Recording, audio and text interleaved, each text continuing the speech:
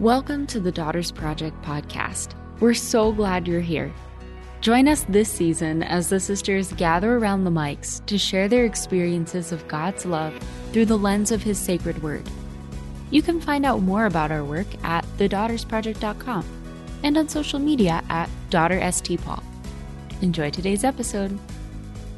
Hello, and welcome to the Daughters Project podcast. I'm Sister Julie Benedicta. I'm Sister Oriane Pietra Renee. And today we are joined by Sister Amanda Marie. Hello, hello. Hi. Welcome. Thank you. Thanks so much for coming.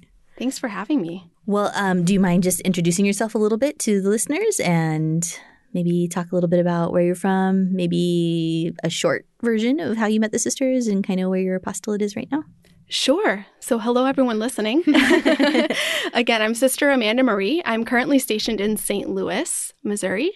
Shout out to anyone who knows us from there. And I was born in Pennsylvania, but I grew up in Wisconsin and Arizona. So a little bit of a nomadic upbringing, but usually claim Wisconsin as my home. Green Bay is where my dad's side of the family is from. So I have some roots there. And currently in St. Louis, I am working a little bit as a vocation contact for our community. I also work remotely with our publishing house, and I'm going to school. I'm taking theology classes. So it's a good smattering of activity. So you get really bored. Never. You have so much free time. What is this boredom of which you speak? And anybody who receives our newsletters would recognize your name and your face. Mm-hmm. That's true. I make appearances in the newsletter. Yeah. And help setting that out. So. Yeah. Even when she hasn't written them, she has coordinated them. So we appreciate that. So I'm excited about today's verse. Me too. It is. I was praying with it this morning and I was like, I'm a little nervous that today's episode is going to become 4 hours long. There is a risk in that, and I knew that in choosing the verse, but this is the Word of God. It's this endless expanse, and it's Paul, so no matter what you pick, you're kind of walking into that eternity. So can you explain a little bit about what made you choose this verse, and then you can go ahead and read it for us? Sure. So I'll start the story, go into the verse, and extend the story a little bit. Because but I think the verse kind of struck me in a particular way when I was out taking a walk one evening, actually. After I had gone to confession earlier that day, and it was one of those confessions that sounded a lot like my previous 20 or 30 confessions. Sure. I'm sure many of us can relate, where you're just kind of saying the same things over and over, and you feel like you're in a rut. You're stuck, and you don't. I just felt really trapped in some habits and some tendencies and some sinful inclinations that I just really wanted to get out of, but felt like I didn't have the power to do so. And as I was kind of talking with the Lord about that on my walk in the evening around the neighborhood, I felt like He gave me this verse. It really just came into my mind in that moment. And it was like the Lord was giving me this as an answer to that fear and that anxiety. And it became something that really helped to alleviate some of the fear that I was grappling with. So I can dive into the verse, and then we can kind of unpack it a little bit more together. Let's do it. Okay. So this is from Romans chapter 8, verses 12 through 17. And so the Lord says to us through Paul, "Brothers and sisters, we are debtors not to the flesh, to live according to the flesh. For if you live according to the flesh, you will die. But if by the Spirit you put to death the deeds of the body, you will live. For all who are led by the Spirit of God are sons of God. For you did not receive the spirit of slavery to fall back into fear, but you have received the spirit of sonship. When we cry, Abba, Father, it is the Spirit Himself bearing witness with our spirit that we are children of God. And if children, then heirs, heirs of God and fellow heirs with Christ, provided we suffer with Him in order that we may also be glorified with Him." So the verse in particular that I felt the Lord give me that evening was verse 15.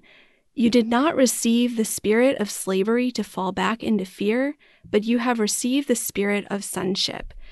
And it was almost like what the Lord was saying to me is that I had this fear that I was going to fall back into these habits after that confession that I was trying so hard to avoid. And even this recognition that a lot of our sin, a lot of our struggles come from a place of fear. Like, I'm afraid of what people are going to think about me, so I'm not going to reach out to someone, or I'm not going to say what someone might need to hear. Or I'm afraid that I'm not going to have enough, so I hold back on being generous, or all these other fears that kind of drive us to do different things. And God says, I haven't given you a spirit of slavery to fall into fear. That fear is not from me. And so you don't have to hold on to it. You don't have to open up your heart to receive fear that doesn't belong there. What I give you instead is a spirit of adoption. I call you my son, or I call you my daughter. And that's what I want you to focus on, is that identity that I have given to you. And that fear and that doubt doesn't have to be admitted into your life. And you don't need to act out of that or in response to that. I just want you to reflect me. I want your life to look like my life, the divine life that I've given you by placing my Holy Spirit within you, both in baptism, and then that gets renewed in the sacraments and in confession in that case. So I just felt like God was inviting me to shift my gaze away from that place of fear and look at him as my Father and receive that identity from him and learn with him how to live out of that. Yeah. Wow. That's awesome. I'll be right back. I'm just going to go pray now. I love that exploration of how that fear is not from him. I think sometimes it can get a little bit tricky because we know that fear of the Lord, the way that we word that, is like a fruit of the Spirit, really, like it's a gift, but it's not this kind of fear, right? And I think so often when we feel fear, we can even feel guilty for feeling fear and not have the tools to deal with it. I remember when I was discerning, it was a very fear-filled time of my life. And I really felt like I couldn't, in the end, make a move until I wasn't scared anymore. And I was like, but I still feel scared, so I must not actually be fully ready, or I must not fully be able to make this decision properly or commit to it properly or make it well before the Lord. And at some point, Jesus really kind of ironed out for me that when he says, do not be afraid, that doesn't mean you cannot feel fear, like it's a reality, but don't be afraid. Like, don't adopt that as your state of being. You can act through that or despite that and essentially say yes to God and not to your fear. And that's such a really beautiful way of pulling that out, is I didn't give you fear, I gave you me. I gave you myself. You're my child, I'm your father. Yeah, and even that concept of fear of the Lord, that's also rooted in our identity. I had a priest say once, it might have been in a homily, that fear of the Lord and humility are closely related. And both of those are connected to our identity, who we are and whose we are and where we come from. And receiving that, the fear is like this awe.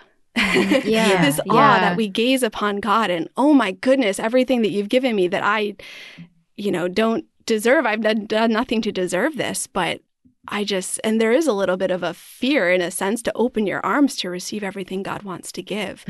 But it's not the kind of fear that holds us back from following God, and that's the difference. In fact, it's kind of the opposite. It's almost a fear of being separated from, absolutely, or like somehow like walking away from, or not being close enough to. I was thinking. Just kind of before we get too far into the Father thing, because I know that we're probably all going to go down that rabbit race, but ready to jump. But this idea of not receiving the spirit of slavery. And I was thinking, like, so our last episode we did with Sister Catherine, we were talking about the Exodus story. It was Moses and how the people were being pulled out of slavery, right? And not only that, but Moses received a revelation from God as to who he is. And it was not into a slave-master relationship. It was into a different kind of relationship.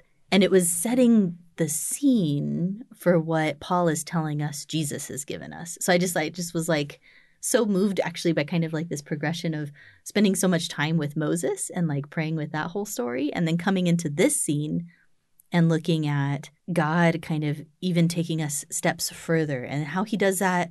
He does that on the global scale, on like doing it with Israel and then, pulling it into the church and like all these things. But he also does it kind of on the micro scale, like in our lives, but even more so like moment to moment within our lives. Like as we have these little micro conversions back to him, it is this kind of movement from slavery to sonship.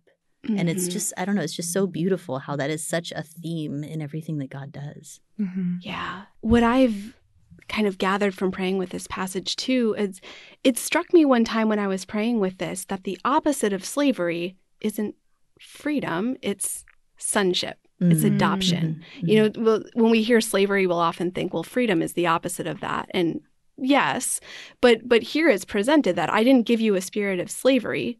I gave you a spirit of adoption. Mm-hmm. That instead of someone owning somebody else, it's this sense of, well, you are mine, but you're my child. Because you're not just off on your own. No. Like, you're my responsibility. Yeah, there's freedom that comes with that, that relationship. Yeah. But it's a freedom that's steeped in relationship, this relationship that God is calling us into. And in the Exodus story was calling the people of Israel into. God calls Israel my son throughout the Old Testament. Yeah. And so that gets extended to us in our Christian vocation, in our Christian life. And to live as children, that's a whole lifestyle and a relationship that's embedded in that. And you don't earn it. No. Nobody earns being a child of somebody else. Like, it's a gift. God gifts us children. He gives us two parents. Like, when I was reading through the idea of being a debtor or being a slave, I was thinking of Little Dorrit. I don't know if anyone has ever read or seen it. It's Charles Dickens. But anyway, everything he writes is super depressing. But he really verbose. Very verbose. So I've actually never read the book myself because I have no patience for it. Although he is a great master, I've only seen the miniseries. But it's really interesting because in it, Charles Dickens kind of satirizes the reality of being a debtor in the sense that you're exploring the story of a girl who's basically born in a debtor's prison because her father was imprisoned there for being in debt. But the thing is, people were sent there to pay off their debts, but they weren't allowed to work because they were imprisoned. So it's like this impossible situation. You are just stuck in this place of hopelessness, really. And you can't do anything about it unless you are able basically to like form relationships with people outside or people inside to help get you out. And that relationship forming is almost kind of pointing back to the reality that the society is counter-witnessing to, that the more important thing is not what you can earn, but like where you really belong, which is not debtor's prison, right? So it was a really beautiful way of kind of mirroring how we're not called to belong to this place of like earning our own place or, being perfect, but we're called to relationship. We're called to belong to one another and ultimately to belong to the Lord, which I thought was a really cool way of kind of fleshing that out in a real life situation. Yeah, and that relationship that God gives us, because he gives it to us, it's not like we're born to parents and it just kind of naturally happens, and like hopefully they've chosen to have us there with them, and so they choose to have that relationship with us. But they might not have. Right. But God like freely and very actively and very consciously makes the choice to make us his own. Yeah. And there's something about that is just like so personal. And this idea of like being heirs of God and heirs with Christ, like that is an heir that's an inheritance of his relationship with the Father. And one of the things that I always do whenever we get our passages from our sisters for the episode, one of the first things I do is I go and I look in the index of citations in the catechism just to kind of see like what does the catechism say about this particular passage, or how is it using this passage to kind of inform church teaching a little bit. It's in the back of the catechism. It's a really useful little tool. And I had to stop looking at paragraphs for this one because it was just so many. It's loaded. But a bunch of them were in the section on the Our Father, and specifically on the part where It just is like the whole heading is just in quotation marks, Father exclamation point. And I love that. First of all, just the fact that that's the heading is like fantastic. Like Daddy. Yeah. But also the idea that it is the Spirit in us giving us the gift of participation in Jesus's relationship to the Father. Mm-hmm. But the part that really, really struck me was in paragraph 2781. And it says that when we pray to the Father, we're in communion with him and with his Son, Jesus Christ. Then we know and recognize him with an ever new sense of wonder. The first phrase of the Our Father is a blessing of adoration before it is a supplication. So it's first a phrase of praise, like just sitting in awe and in adoration of God who calls himself our Father. And then it says, for it is the glory of God that we should recognize him as Father, the true God. And again, I'm going to bring it up again, but in Ephesians, when Paul says we exist for the praise of the glory of God, like that is the reason why we exist. When we recognize him as our Father, when we step into that truth, which is like truth is the underpinning of both the humility and the fear of God that you were talking about, right? Like our identity has to be rooted in truth. And when we are able to kind of see that objective truth of who God is and what he is and how he desires to be with us, it is for his glory that we recognize that. And so we are actually achieving the goal of our very existence when we recognize him as Father. And that just like, I don't know if you can tell, but that gets me kind of fired up. I think too, there's such a beautiful exploration there of how just as we're called to that, adoration and giving of glory, when a child says like Dada for the first time or Papa or whatever they end up saying for the first time, how much joy that brings to the dad, because usually they're like the last person to be named in the family. I remember when I think it was my youngest brother was little, we called our parents mother and father for a while, like just because that's, I don't know what we did. And he learned how to say mother before he learned how to say dada. So he would say mother and he would call my dad mothers. He learned the concept of plurality before he could say father. It was hilarious. And so sometimes we would call him mothers like as a joke. That's funny.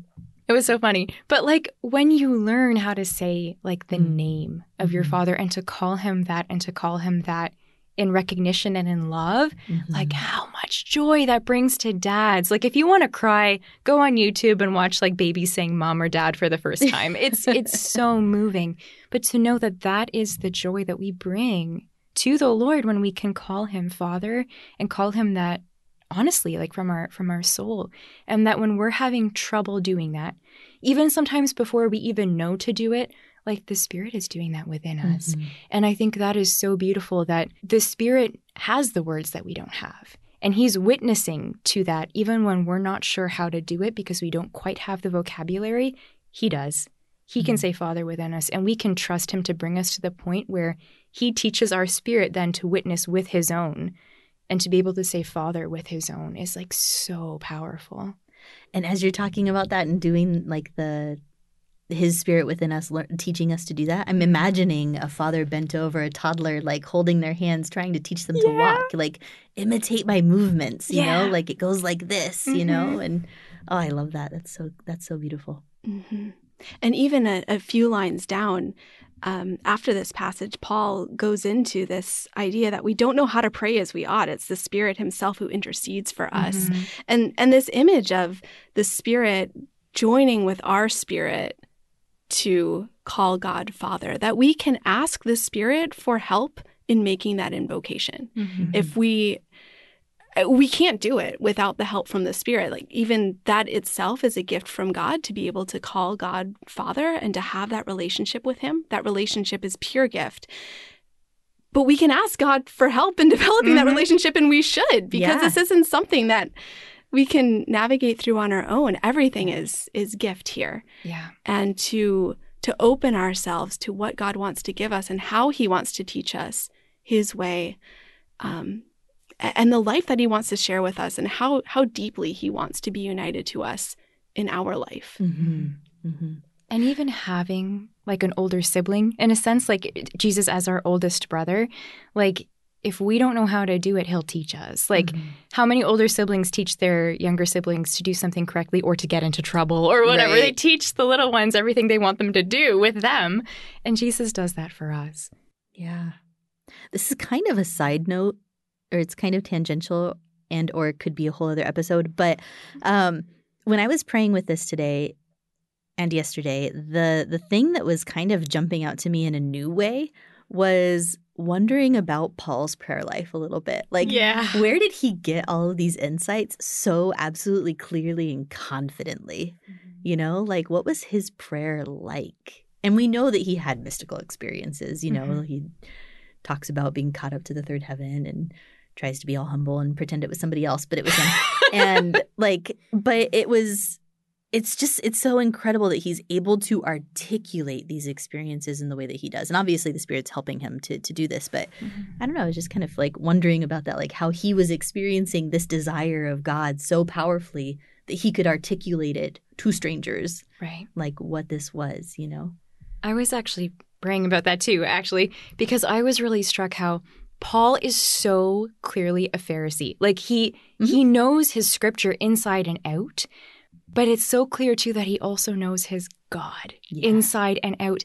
And those two things coming together, I think, really allow him a kind of expression that no one else really has. And I was looking back, I couldn't remember the name of the psalm, but I knew it was in there. It's Psalm 42. When the psalmist says, like, deep calls to deep. And he says that, like, by day the Lord commands his steadfast love, and by night his song is with me. This idea of, like, being guided by the voice of God or having the voice of God within you was something people had experienced for hundreds of years. But Paul, because he had met the resurrected Jesus Christ, could like pinpoint it, like, yo, this is what's going on. Yeah. And I think that is so amazing how he really brought that full circle. And he is really able, I think, to illuminate the uniqueness of that relationship that we enter into at our baptism in a way no one else could. It's almost like that Psalm 42 fulfilled in our baptism. Yeah. We were talking about humility a little bit earlier too, and going back to that moment that Paul had on Damascus when he let Jesus see him all the way through to the bitter core. Yeah. And his life turned upside down in that moment. But even just him allowing the Lord to look upon him, that's where it starts too, is letting God really see us all the way through and experiencing in the gaze of God that it's a gaze of love. Even if some nasty stuff gets riled up and I realize, oh my goodness, it's a gaze of love that God is looking at us upon, and to allow him to look and to allow what surfaces to surface. And the relationship develops from there. But I think Paul allowing God to look upon him, that's a courageous act right there. It is. And the foundation, I would suspect, of the whole relationship that springs from that, and his prayer life that sprung from that, and his ministry that sprung from that. Yeah. I think vulnerability is always going to be the foundation of prayer. Like if the more vulnerable we can be, the deeper our prayer will go. Always and every time. And the less we are inclined to be vulnerable with God, the less our prayer is going to be fruitful, because we just aren't giving him the space to do what he needs to do. And can I share yet another passage from the Sanctifier? Yay! The most gone to book other than the Bible in this podcast. It's true.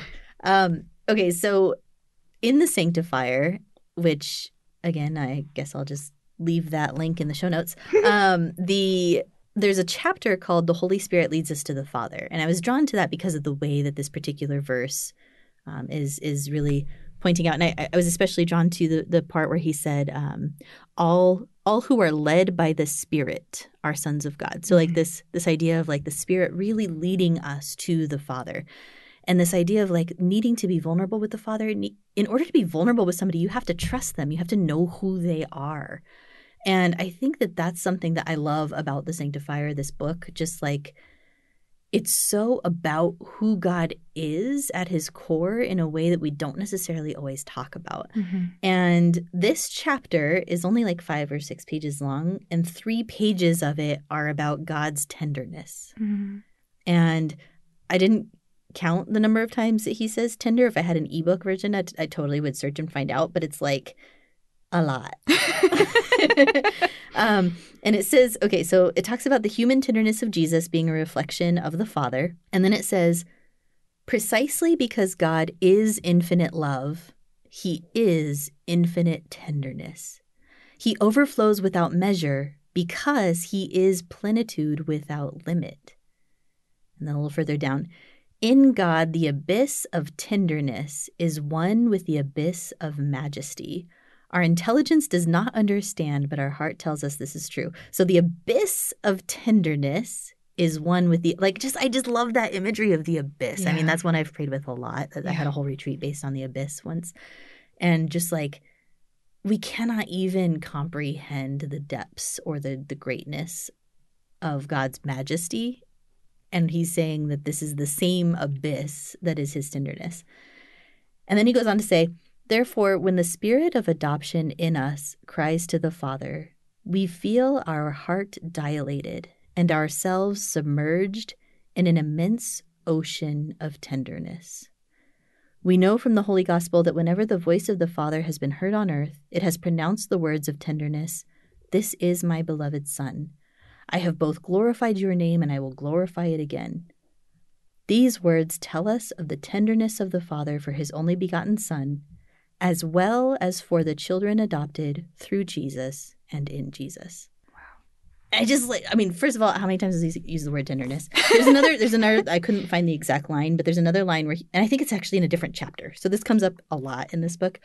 But there's another line where he refers to the immense bosom of tenderness of the Father. And that's just what an image. Yeah. You just want to lay your head on that, my goodness, it's just so beautiful. But this vulnerability that he's inviting us to in this relationship, this fatherly relationship that he's calling us to, is not one of condemnation or purely discipline or any of these things. It starts in this place of love, the abyss of love and tenderness, and just regardless of what our earthly experiences of fatherhood might be like, or what sitcom experiences of fatherhood might be like, or whatever else, that's the Father. Yeah.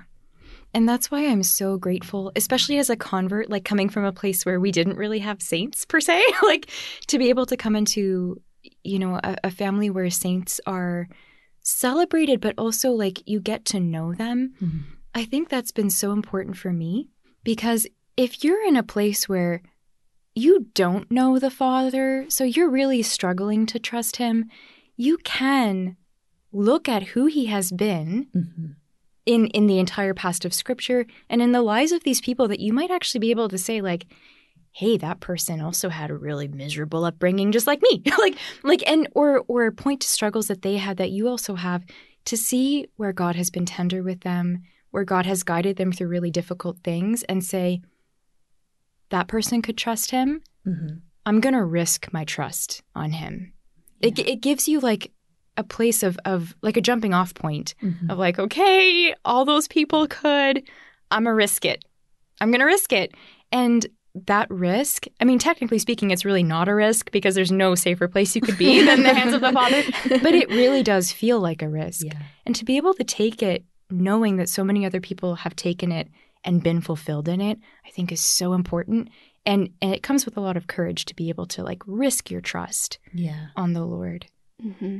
And even when we look to Scripture, and Paul himself will encourage or invite people, imitate me as I imitate Christ. And it's because Paul, look at what God has done for me. He can do the same for you. Mm-hmm. And the saints offer that to us. They're like a living gospel in a sense. We see the impact of the gospel, the transformative impact of God's love on people's lives, and what God can do and how he can love by seeing the way that the saints have lived and witnessed. And they're tremendous help for us on the journey. Yeah. Yeah.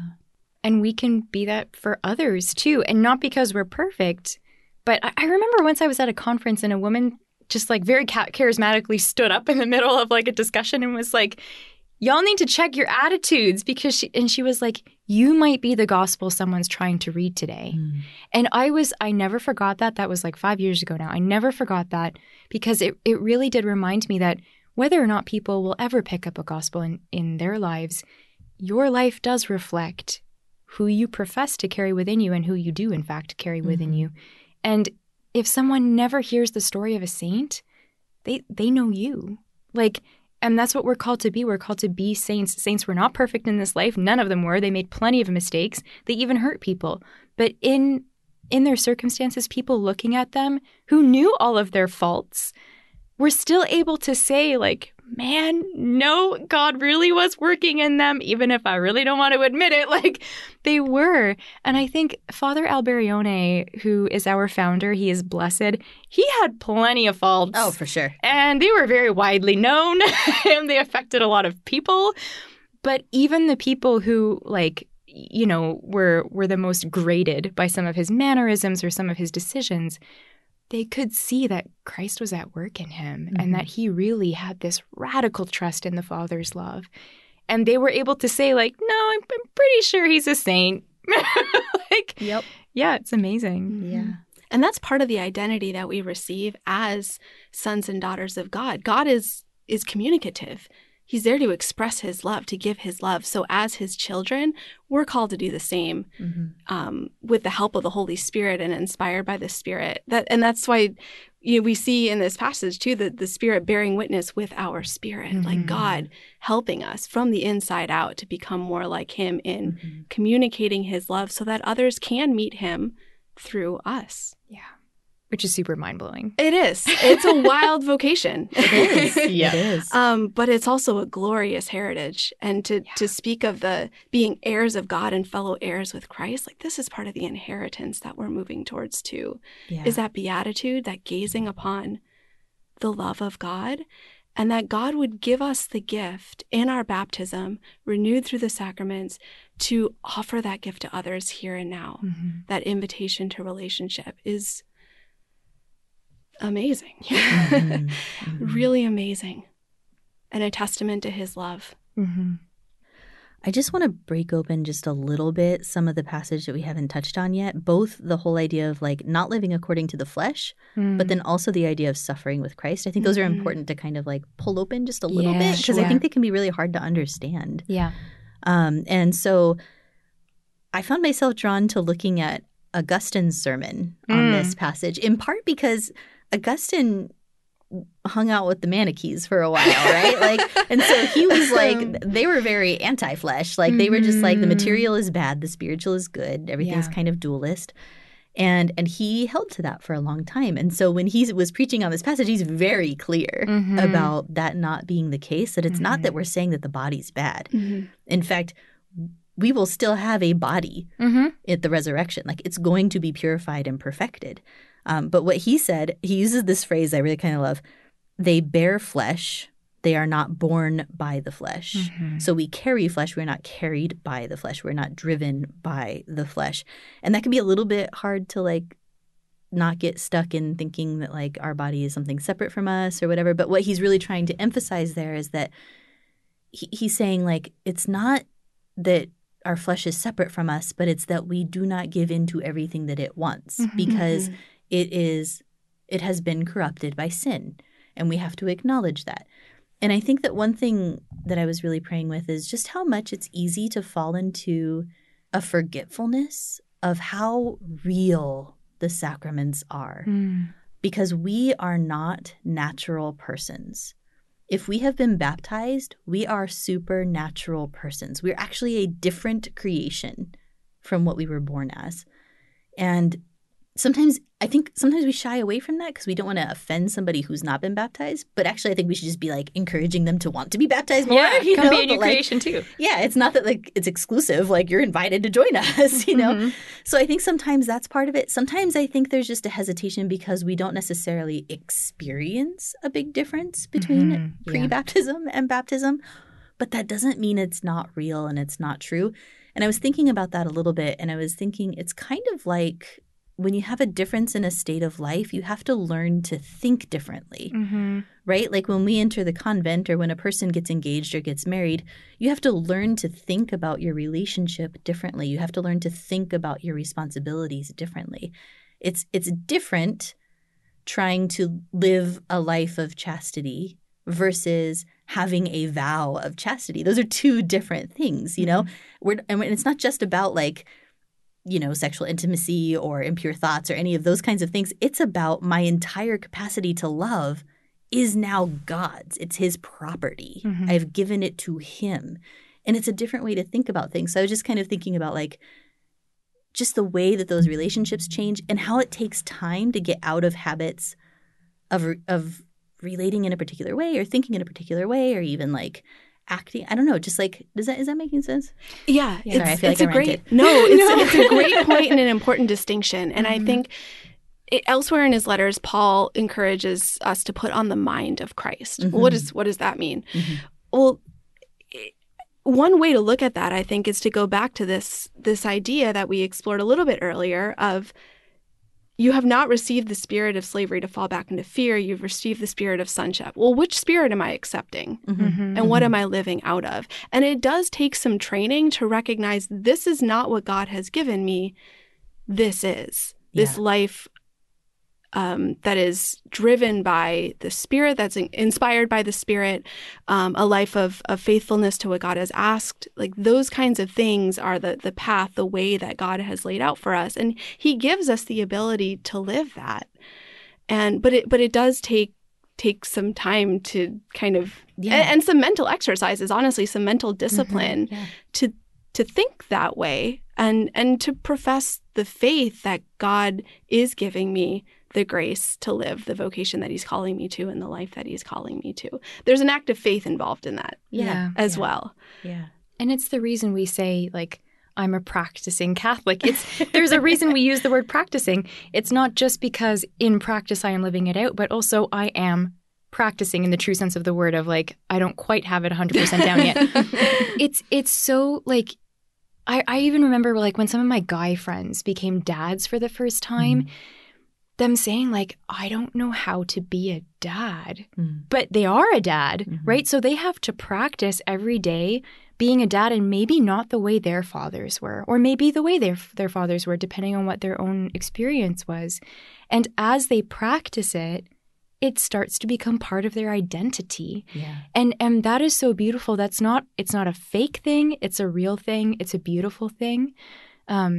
And Paul deals a lot with that in terms of the mind, in terms of the spirit, and in terms of the body. Yeah.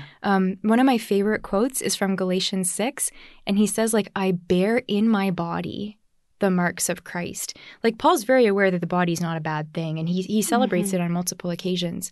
But to really be able to say, like, no, I bear Christ in my soul, in my mind, and in my body, all of those things, and all of those things we practice with, all of those things are parts of who we are. And together, all of that will be resurrected on the last day, right? Yeah. Like all of it will be purified. And that's a beautiful thing. Yeah. And it is for that reason that our suffering can be sanctified and united to Christ. Yes. It is because we are now supernatural creatures. We are going to suffer in this life. Jesus said so. Yeah. In this world, you will have trouble. But take care. I have overcome the world, right? Like he's taken it on. He has like he's I don't know what I'm trying to say. He's like made the difference that needs to be made so that we can become supernatural creatures, so that, as Paul says a little bit later in this chapter, in everything God works for good for those who love him. Like everything, God works it to good. So even our suffering can be united to Christ in such a way that we share in his glory. God is working that to good. Yeah. And so I just thought it was kind of important to kind of look at those two pieces. Partly, I think they're really related because the more that we get stuck in allowing our flesh to reign, the more we're going to suffer in a way that's not united to Christ. Right. And so that's kind of the practice piece is like, how do we – this is why we have years and years and years of formation in religious life or in seminary. Yeah. And it's such a huge undertaking, and it's one that God is like desiring for us to just be vulnerable, to fall into his abyss of tenderness, and to allow him to show us the way to do that so that he can glorify us so that we can glorify him. Yeah, when we fall into those places where we're just feeling discouraged, Discouragement is not from God either. Mm-hmm. Hope is. Right.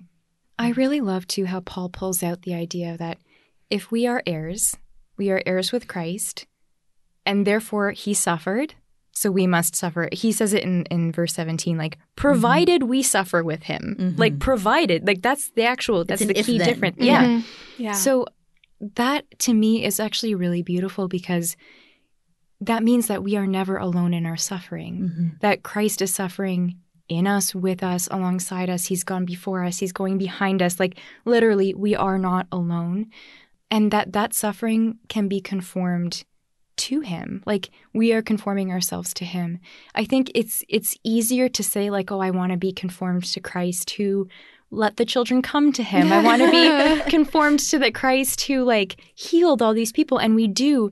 We are also saying yes to Christ being born in us who suffered in Gethsemane. Yeah. Like, we're saying yes to the Christ who was whipped at a post. We're saying yes to that conforming of Christ who, like, dragged a cross up to Calvary and needed help because he was so weak he literally couldn't even do it. Like, that's what we're saying yes to. And we're saying yes to out of love, knowing that united to him, it is salvific. It has an influence not only on our own future, but on the future of those around us. Yeah. And not to underestimate that. Like, we affect the people around us. We do. Yeah. And the end, like the goal, the concluding, when it's all said and done, what we receive is a share in God's own life. Yeah. Like, we receive God himself. So there's, like, not even anything. I mean, Scripture multiple times compares this life to labor pains. Yeah. That it's like, and then it passes, and then the gift. Yeah. And it's not to say that those pains aren't real, but it's to say that there's something so much more that comes after. And the child is present with the labor pains. Yes. The gift is there. Right. Yes. And as you were saying, too, like, we're not suffering alone. No, we also have the Spirit in us. It's not like the Spirit's just like, I'm just going to be in this part of you, my dear, because over here there's no suffering. So you're going to go do that by yourself, and I'm going to hang over in this part. Yeah. Like, no, the Holy Spirit is with us and in us and permeating our entire being and accompanying us in every experience that we have. I have more notes, but this is long already. Romans is great. The whole thing. Best read with a commentary because definitely it's complicated and extremely slowly and multiple times. Yeah, but it's brilliant. It is. It really is so good. It was our founder's favorite letter of St. Paul. Yeah. It really is a commentary of the Gospels. It is. In the Gospels, basically, we see Jesus and we hear his teachings and what he did for us. And in Romans and in the other letters of Paul too, Paul is basically saying, and this is what it means. This is what it did and what it means for us now and how we participated in it now. Yeah. One time I was at a mass, I think it was it was something where, like, the newly confirmed kids were being invited to participate in the liturgy. And so one of them was reading. And so he's this young kid. I think he was like 9th or 10th grade. And he gets up to read, and it was a letter to the Thessalonians. But he gets up to read, and he announces it's a reading from the second letter of Paul to the theologians. And we were kind of laughing about it afterwards. And somebody said, oh, I'd really love to read that letter, And I kind of was thinking about it. And I was like, kind of that's Romans, isn't it? Like, like Paul's letter to the theologians is kind of Romans. It's kind of his, like, summing up everything all in one, and it's kind of the capstone of his writing. He's presenting it's a full presentation of the faith. Of the good news. It's so beautiful. So if you've never read Romans, salvation. Set aside some time and kind of work through it a little bit slow. It's good stuff. Yeah. So, sisters, should we go around and each share our one little takeaway that we'll be walking away from this conversation with? I think for me, Paul is referring to a bit of a battle that's going on interiorly for him with the flesh versus the spirit. And the flesh meaning fallen human nature, our tendency to sin, those kinds of things that separate us from God. But he's inviting us to lean into the power of the Spirit and really to trust that the Holy Spirit is there to deliver us. And that message of trust in God, in his love, in his goodness, in his providence, in the grace that he offers us to be able to live as his children is an invitation that we can continue to to take with us, that I can continue to take with me and to grow in and deepen as a gift of God, that I can do my part to cultivate by making those acts of faith, those acts of trust, and renewing that in my prayer, in my daily life when I find myself struggling, just to remember that the Holy Spirit is at work and inviting me to cooperate with him. I think for me, it's this idea of being given the spirit of adoption and therefore becoming a co-heir with Christ, like becoming a sibling of Christ. And I just really feel invited to kind of pray with the reality of having an older sibling, because I actually don't in real life, and really being able to explore, what does it mean for Jesus to be my big brother before the gaze of the Father? So yeah, that's something I'm going to explore a little bit more after. I think for me, it's kind of this theme that's coming out of just like wanting to enter more deeply into the truth and into the reality of like who I am before God and who God is to me, and how it is that he desires to have relationship with me as a father, as a savior, as beloved, as the Spirit living within me, all of these things, and just kind of like recognizing that the closer I draw to the truth of that, it's not just like a fun thing to study, but it's actually like an act of adoration, and it's an act of praise. And it has like ramifications that I can't totally wrap my head around. And I feel like I just want to spend some more time kind of sitting with that. So we thought maybe we could close with just simply within Our Father. So let's just take a moment to place ourselves even more intentionally within the presence of our Father, to allow him to look upon us with his gaze of tenderness, and to just kind of silently and within our hearts make a little act of trust in his love for us. Our Father, who art in heaven, hallowed be thy name. Thy kingdom come, thy will be done, on earth as it is in heaven. Give us this day our daily bread, and forgive us our trespasses, as we forgive those who trespass against us. And lead us not into temptation, but deliver us from evil. Amen. Jesus, Master, way, truth, and life, Have mercy on us. Mary, Queen of Apostles, Pray for us. Saint Paul the Apostle, Pray for us. from all sin, Deliver us, O Lord. in the name of the Father, and the Son, and the Holy Spirit. Amen. Thank you so much, Sister Amanda, for coming to be with us. Oh my goodness, thank you. This is awesome. All right, thank you so much to everybody for listening, and we will see you in 2 weeks. Bye. God bless you all. Thank you so much for listening. This podcast is a fruit of the Daughters Project. This initiative of the Daughters of St. Paul to spread the gospel online is made possible by our generous Patreon supporters. Consider joining us in our mission by contributing to Patreon today. You can find us at thedaughtersproject.com and on social media at DaughterSTPaul. God bless you.